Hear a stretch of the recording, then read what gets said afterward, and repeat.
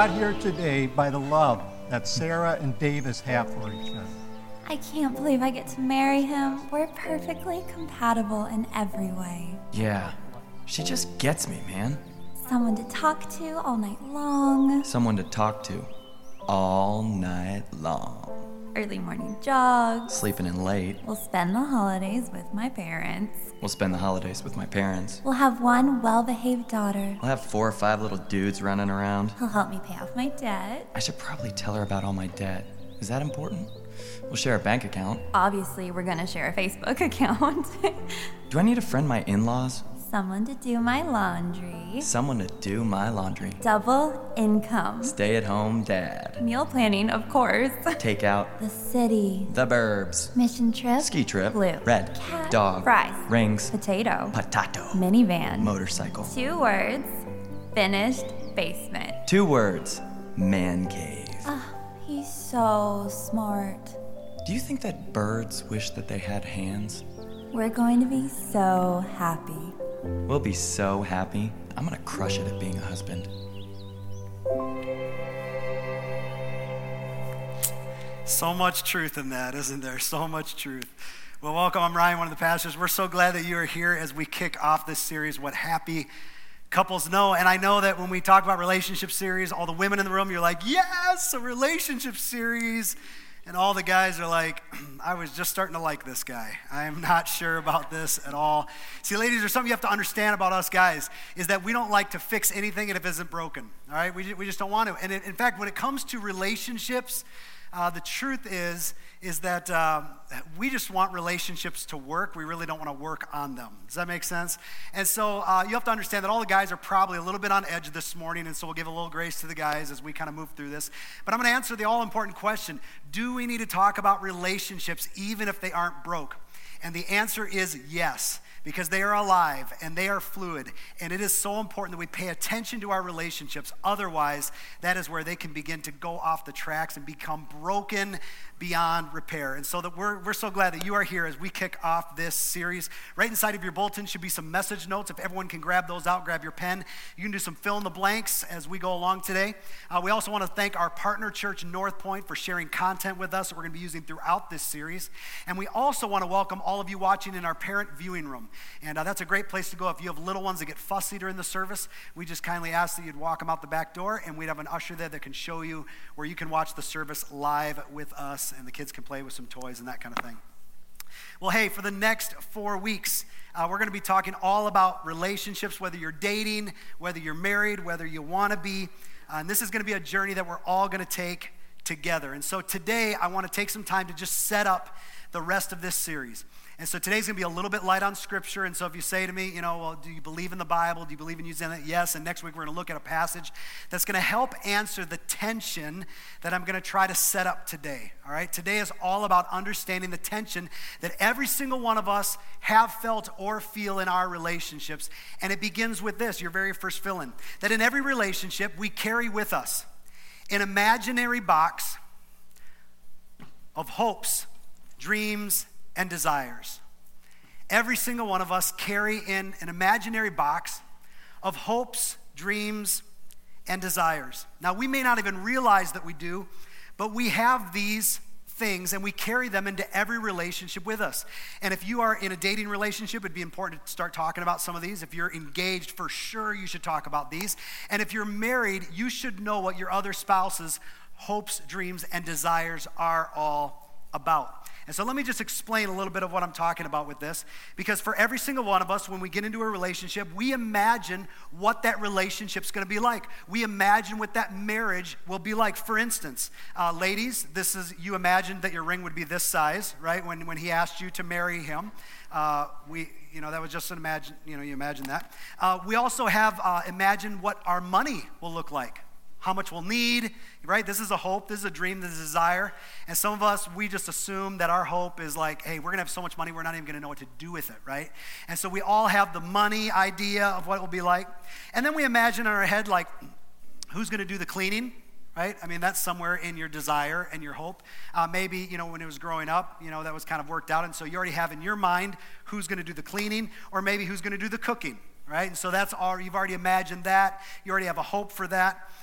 For some of you, you hope that you're going to drive something or not drive something.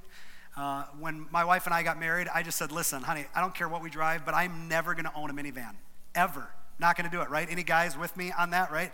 And I just put my foot down. I said, we are never owning a minivan.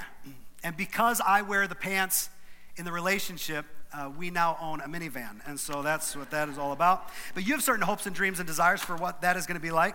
Maybe it's coming when it talks about traveling and, parts of the world that you're going to see. Maybe you have a desire to travel. And so you imagine what that will be like, how you and your spouse are going to travel all over the world and you're going to see exotic places. And so, that's in there. And then it's, like kids and you're like, oh, we should have babies. Bigger than these, but babies, right? Maybe we should have babies. And you think, oh, maybe we'll just, we'll have a couple. We'll have a couple babies.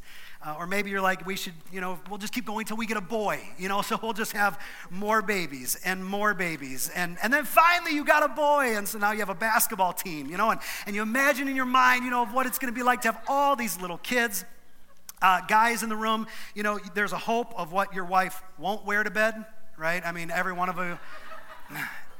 You have a hope of what she won't wear to bed. And all ladies, they're just thinking, you know what? He just loves me for who I am. And he doesn't care what I wear. He just wants me to be comfortable, right? Come on, we have this in our minds. Or what about when it comes to our calendar or our time, right? There's hopes, dreams, desires we all have for how we're going to share our time. He's going to have his time. I'm going to have my time, Or maybe it's calendar events. I remember when we got married, I told my wife, I said, listen, we only need to spend 3 holidays with my family. And your family can have the rest, all right? So we'll take Thanksgiving, Christmas, and Easter, and you guys can have the rest, all right? That leaves you with Labor Day, leaves you with Memorial Day, July 4th. I just thought that was a good compromise, right? Absolutely. But we all have expectations of what our schedules and calendar and all that will be like. What about when it comes to conflict, right? We all have hopes and ideas of what it will be like, and of course, our relationship will be different. We'll never fight. Said nobody ever, right? That never came true for anybody. But based on maybe how you grew up, you think, well, you know what, if we're just going to yell and scream and get it all out there, and the other, and the other person is hoping and dreaming that no, we're just going to be real quiet and we're going to be mature and we're just going to handle it like adults. Other people say we just need to get everything on the table, and other people are like, no, let's just push it under the rug, and even though we trip over it from time to time, let's just leave it under the rug, right? So we have different ideas of what it's going to mean to resolve conflict. And even this last one, this whole idea of how we're going to love each other and treat each other. We have in our minds that I imagine that, if she loves me, she would always say that or do this. Or if he really loved me, he would never say that. He would never do that. And so with that comes all of these different hopes, dreams, and desires that we carry into every single relationship. And there's a few things that impact these things. Some of it is culture. What we see in our culture, maybe what we read about, what we see on TV, maybe even what we see from other couples. But your next fill-in, the biggest thing that impacts our hopes, dreams, and desires comes from what we have experienced. It comes from what we've experienced. And you know that this is true because based on how your home was growing up, there were certain things that you looked at, right? That you saw a dynamic between your parents, that you said, oh, I like that. I want a relationship to look like that. Or I don't want our relationship to look like that. For some of you, this was a good experience. You had good, healthy role models when it came to handling conflict or money or any of those things. For others of you, it was a bad experience. And you said, I don't want to do it like they did it. I want us to be different. And because of what we've experienced, your next fill-in, we are trying to recreate something or avoid something. Oftentimes, because we've experienced, we're trying to recreate something and we're trying to avoid this. Think about when you grew up, the things that you saw between your parents that you thought were good. You're like, we're going to recreate this because I have special memories of this. These are some hopes, dreams, and desires that I have because I saw it growing up. Or it was really bad, and so I want to avoid that in our relationship. We are not going to do that. And so you come in with a very unique set of hopes, dreams, and desires. And I don't know when it all happens, but there comes a time for every single one of us, and I don't know if it's when we're dating, I don't know if it's when we get engaged, I don't know if it's when we're first married, but every single one of us take our hopes, dreams, and desires, and we hand them to the other person, and we say, make my dreams come true. Make my dreams come true. This is why I married you. This is why I'm dating you. And yet there's one thing that all of these things have in common. And it's that they all begin with me. This is what I envision. These are my hopes. These are my dreams. These are my desires. And we hand them off to the other person. And eventually, and these can be legitimate desires. These are good things. These aren't even bad things. But without even realizing it, our hopes, dreams, and desires get put into a box that becomes expectations. And they're no longer desires, and they're no longer just hopes, they're no longer just dreams. They are now expectations. See your next film, without even trying, our box full of desires becomes a box full of expectations. And we've all felt this, haven't we? The expectations. And it happens so subtly and we don't even realize it. In fact, when we hand off this box of hope streams to somebody else and we say, hey, I'm counting on you, for you to make all these things happen. It doesn't feel like hope, dreams, and desires to them, does it? What does it feel like to the other person? It feels like pressure. It feels like homework. It feels like expectations.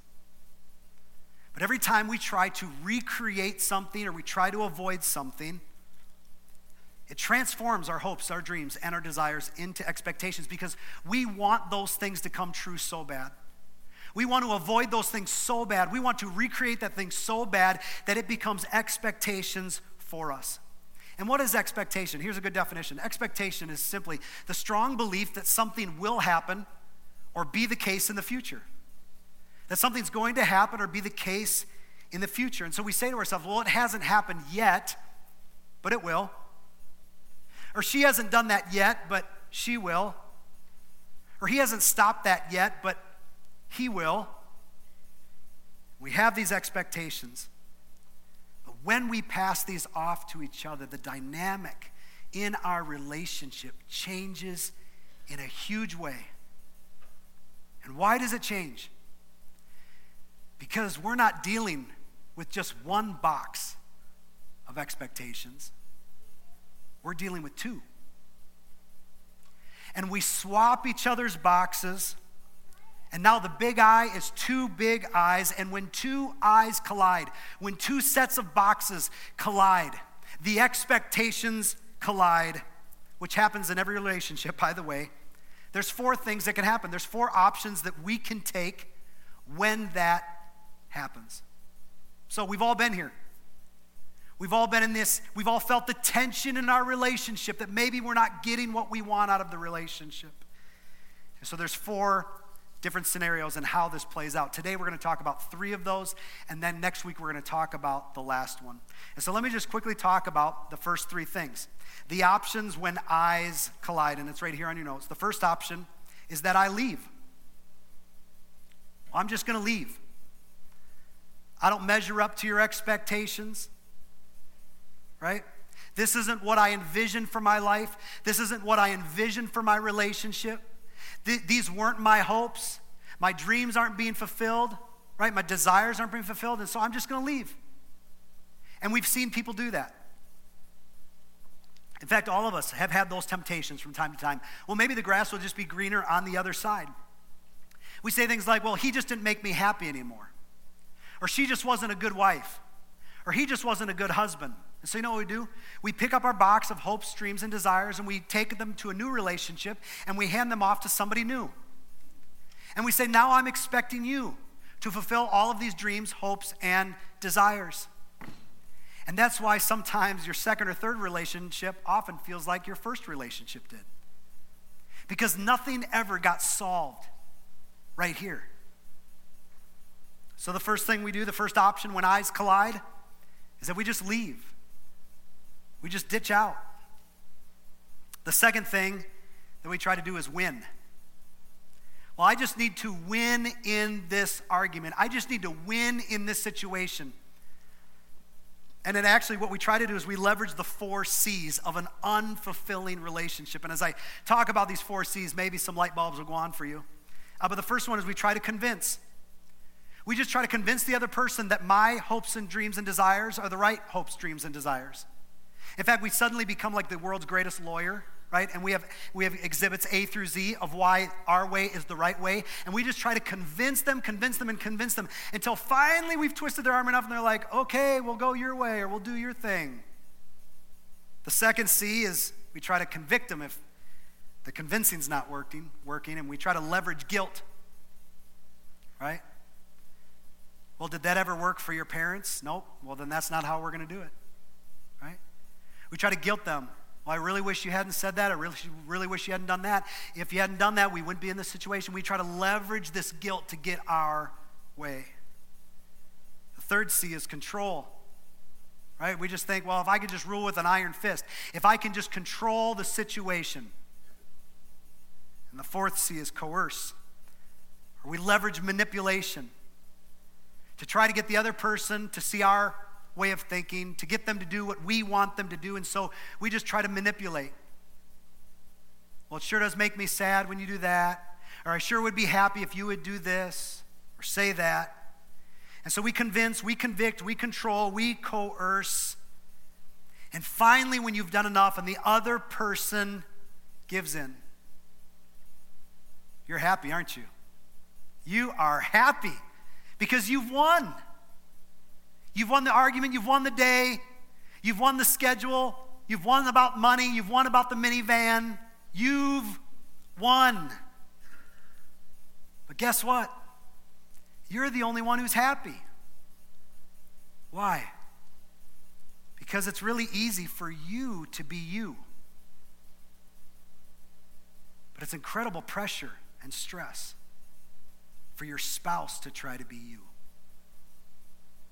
And so when you win the argument, or you've explained it for 1,000th time and finally they give in, you think everything's great, but it's only great because it's effortless for you.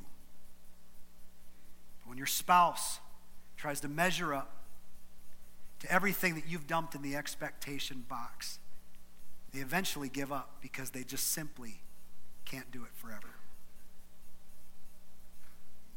And the other reason why this winning thing is such a difficult thing is that it's your next feeling, that in order for one person to win, the other person has to conform. In order for one person to win, the other person has to conform. We become somebody we're not to compensate for somebody who won't accept us as we are. And this works for a little while, but eventually this breaks down. Emotionally, physically, romantically, it will unravel. When the eyes collide and the expectations collide, we have an option to leave and just take a hike. We have the option to try to power up and win, and it's just power up, power up, power up. Whoever can power up the most wins the day. Or lastly, number 3, what we do when our eyes collide is I compromise. I just compromise, and I think this is probably one of the biggest things that couples choose when they find themselves in so much tension and there's fighting and you just feel like you can't get along. We just compromise, and this is scorekeeping at its finest. I keep track of what you're doing and you keep track of what I'm doing, and as long as everything's even, we're going to be all right. And maybe you saw this in your parents' relationship and you thought to yourself, well, it worked for them. I mean, they weren't happy, but it worked for them. And so maybe that's what I'll do in my relationship. We'll split the time. We'll split the bills. You have your friends. I have my friends. I have my money. You have your money. You have your space. I have my space. We will just compromise until we have it all figured out. But that's not a relationship. You know what that is? That's fulfilling a contract. It's still all about me. That as long as you do your part, I will do my part. Right? As long as you do what you say you're going to do, I will do what I say I'm going to do. Or do you remember last year it was your turn and now this year it's my turn? Or do you remember when we agreed that, you would spend X amount of time with the kids and I would do this, or, you do the chores and I do this chore? We're just splitting everything down the middle. And that might actually even work for a little while, but the problem is the marriage is still all about me. It's still about me and my hopes and my dreams and my desires that have turned into expectations that I'm now expecting you to fulfill for me. But when you're in a compromised relationship, there's a lot of tension. And there's typically a lot of fighting that goes on between the people. You know why? Because when you have a contract relationship, the trust level gets very, very low. And that's why we scorekeep. Well, I just got to keep tabs on him. I just have to keep tabs on her because I just have to make sure that they're doing what they said they would do. And the reason I'm keeping track of it all is because I don't trust them. And when you have low trust, you have low intimacy. Your relationship is at an all-time low, and you cannot possibly build anything significant when the trust level is that low. And you say, but Ryan, I'm not going to leave, and so maybe I'll just compromise, or maybe I'll just let them win. But I'm doing it for the sake of my marriage. Have you ever heard that line before? I just want to save my marriage. The only problem with that is that nobody ever marries a marriage. And nobody ever dates a relationship. You see, nowhere in the Bible, your next fill-in, nowhere in the Bible does it say to be committed to the marriage. Rather, we're to be committed to a person. We're not supposed to be committed to a marriage. We're supposed to be committed to a person. You see, I don't want my wife to be committed to our marriage. I want her to be committed to me.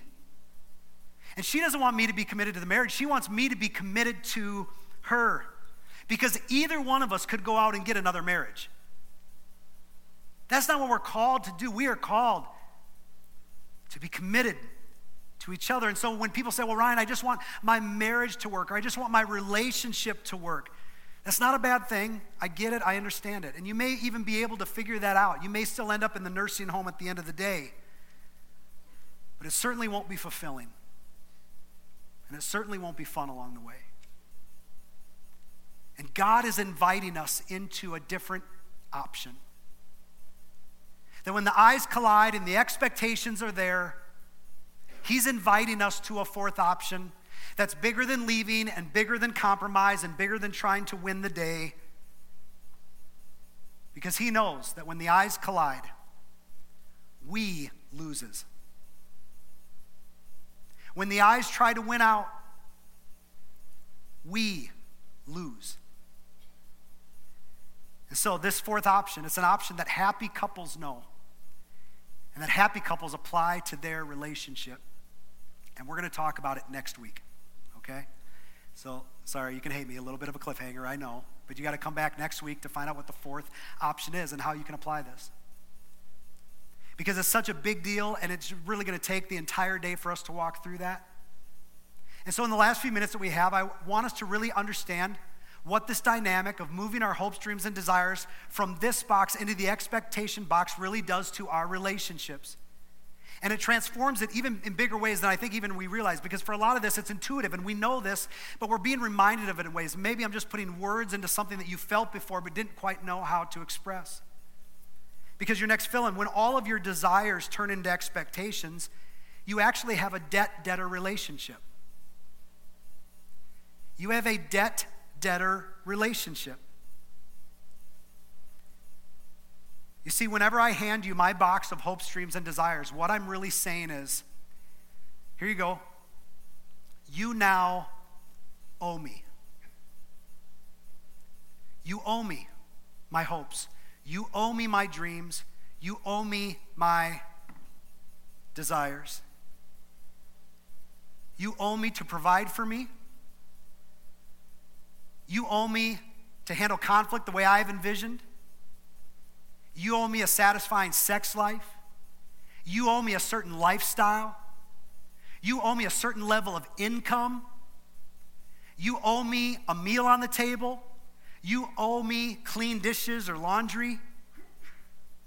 And suddenly, we're in this debt-debtor relationship that says, because I've given you my box of hopes, dreams, and desires, you now owe me.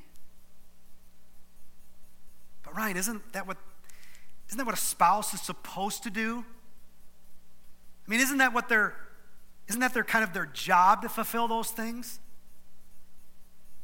Well, yes and no. Let me try to illustrate it this way. Let's pretend that this is a graph of all of your hopes, dreams, and desires. Right? All of them, everything that you've ever desired, everything you've ever hoped for in a relationship, everything you've ever envisioned, it's now on this graph. And this is what we tend to do when we hand these off to another person and now they owe us, is that we set our bar of expectation right above all of those things. And this is now what we expect the other person to do. So let me ask you this question, and then it will become really clear. That even when our spouse fulfills something that we've hoped for, even when our spouse fulfills something that we've dreamed of, even when our spouse fulfills something that we have desired, how much gratitude do they get for it?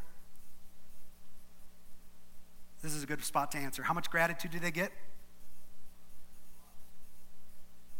None. They get no appreciation, no gratitude. Why? Because it's what I expected you to do.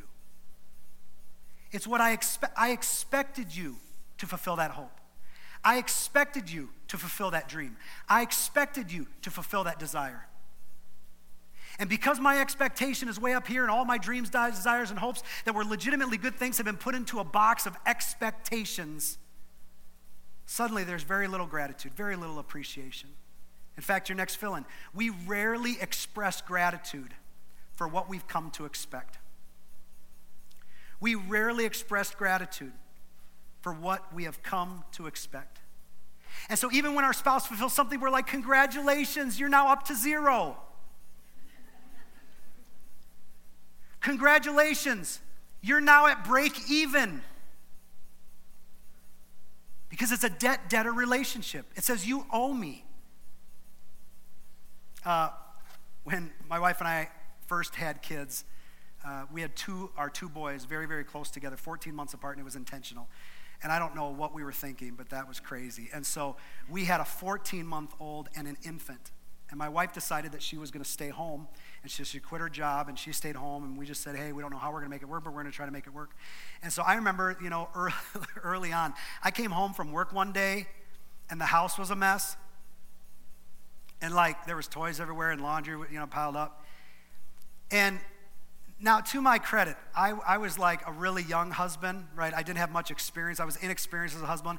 And I said something, and have you ever said something that as the words came out of your mouth, you thought to yourself, this isn't a good idea? Have you ever thought that, but then it was too late? Have you ever thought that? And I walked in the door from work, and here's my wife, totally stressed out from dealing with a 14-month-old and an infant all day. And I said to my wife, what have you been doing all day while I've been at work? See that groan right there? I should have known that. I should have perceived that ahead of time. I wasn't smart. I was dumb. And have you ever received the death look? Anybody ever gotten the death look? Yeah, I got the death look. Yeah, and I knew I had messed up, right? We've all been in situations like that. And here's the reality. For me to have a desire that when I come home, things are kind of generally picked up. For me to have a desire that some laundry gets done, that in and of itself is not a bad desire, but it's a terrible expectation. It's a terrible expectation. Because now I'm saying, you owe me. You owe me in this relationship. It says, I'm not going to thank you for when you do something because I've expected you to do it, but I certainly am going to ask you about it if you don't do it. That's what a debt-debtor relationship does. And this is something that some of you feel right now in your relationship. As long as you do everything right, there's peace. As long as you meet every expectation, every hope, dream, and desire, as long as it's all about the other person, Boy, there's peace in the home, but there's not a lot of love. But if you mess up or don't meet the expectation or fall short, you're going to hear about it, and it's going to be negative. You see, if it's only a desire, if the hopes, dreams, and desires remain in this box, then I become appreciative anytime any one of those come to be. I'm filled with gratitude because I wasn't expecting it. But when it's an expectation, I barely even notice that you did it. And nobody gets any credit or love. They're just trying to reach the bar that you've set so high. Your next fill-in, you see a debt-debtor relationship eliminates the possibility of unconditional love. The unconditional love that we need, the margin, the grace that we need in relationships, you see, owe you replaces and eliminates I love you. I owe you eliminates I love you. In other words, it's Valentine's Day. Where are my flowers? Well, I can't give you flowers then, because if I give you flowers, now it's a payment. That's all I've done. I've just met your expectation. It's my 30th birthday party, and even though I haven't communicated anything, my expectations are very high for what you do, mister. It's our 10th anniversary, missus. You better remember, you better do something really big for that. My expectations are sky high. And you see, I owe you eliminates I love you. You can't even measure up, and so even when you do it, it all becomes payment. A box full of expectations undermines unconditional love, and it feels like pressure every single time. And so what's the answer? What do we do with our hopes, dreams, and desires? Do we ignore them? Yes or no? No, we don't ignore them. Do we deny them? No. But here's what we do. We place all those expectations back in the box of desire, hopes, and dreams, and we leave it here. The way that we hope that we're going to solve conflict, the way that I desire that the calendar will work, we're going to keep that in the desire box. What I hope my wife won't wear to bed, we're just going to keep that over here in the hopes. You know, the amount of kids that we have, I mean, that's a desire and a hope, but I'm going to keep it over here in this box, all 12 of them, you know, and who cooks and cleans, that's a desire, but I'm going to keep it over here. And how we travel, I'm going to keep that over here, and the ring, and what we drive, and how much money we have. I'm just going to try to keep it out of the box of expectations and keep it in the box of desires, hopes, and dreams. And then the question becomes, how do you do that? How do you keep it here and not let it sneak into here? Well, the answer to that question is found in the answer to the question that I'm about to ask you. And I want to warn you up front that you're not going to love the question I'm going to ask, because intuitively you already know the answer. So how do we keep all this stuff in the desire, hopes, and dreams box? You just answer this question. What do they owe you? What does your spouse owe you? See, happy couples know, your last fill-in, that they owe each other everything, but are owed nothing in return. Happy couples know that they owe each other everything, yet are owed nothing in return. And I know it doesn't make any sense, but when you've seen happy couples, it's like in good times they're happy. It seems like when bad times they're happy. They just have figured out this mystery that they're owed nothing, and yet they owe everything to each other. And happy Christian couples follow the example that Jesus laid out when he left the earth, when he was about to leave, and he had his disciples all gathered together after he died and after he rose again, and he's about to leave, and he's already reduced 600 commands down to 2, and he's about to reduce it further before he takes off, and he says, disciples, guys, listen, I want you to listen to this, and this is how I want you to live. And in fact, I just want you to keep track of one thing. All you have to do is one thing. And John, pay attention. John, write this down, because this is how I want everyone to do. This is what I want them to pay attention to. And John 13:24, when Jesus said, a new command I give you, love one another. As I have loved you, you are to love one another. That's the command. That's the command that Jesus boiled this whole thing down to. And the key two words there are as I have loved you, You are to love each other. And so then it begs the question, how did Jesus love us? He laid down his life to the point of death and said, I'm giving my all for you. And Jesus says that happy couples will understand this mystery, that they owe each other everything but are owed nothing in return. And that is how we keep all of our hopes, dreams, and desires in its right place. And when your spouse, when your significant other fulfills a hope, there's gratitude and there's excitement because you never expected them to. When there's desires or dreams that are fulfilled, there's gratitude and excitement because you never thought that maybe that would become a reality. And so as we wrap up today, I want to give you 2 thoughts that I'd like you to think about this week. And then next week, we're going to talk about the 4th option that happy couples know and apply to their lives when their expectations and eyes collide. And this is the thing that can change everything in your relationship. But 2 homework thoughts until we get there. The first one is this. What is in your box? I want you to think about it and define it. What is it? What's in your box of hopes, dreams, and desires? And then the second question is this, that I want you to think about. Am I expecting anyone else to carry this around for me? What's in my box? And am I expecting anybody else to carry it for me? Good? Can we pray? Heavenly Father, I thank you that you love us so much that you are willing to send your Son to die for us, to take all of our sin and brokenness upon himself so that we could really understand what true love is all about. And I know as you look at our relationships, you're cheering us on, wanting us to succeed. But I know you want us to apply this principle. That we'd learn to lay down our lives for each other. That we'd learn the mystery of owing each other everything, yet being owed nothing in return. And so I pray this week as we process these things, that you would do something new in our hearts that would set our relationships up for success. In Jesus' name we pray. Amen.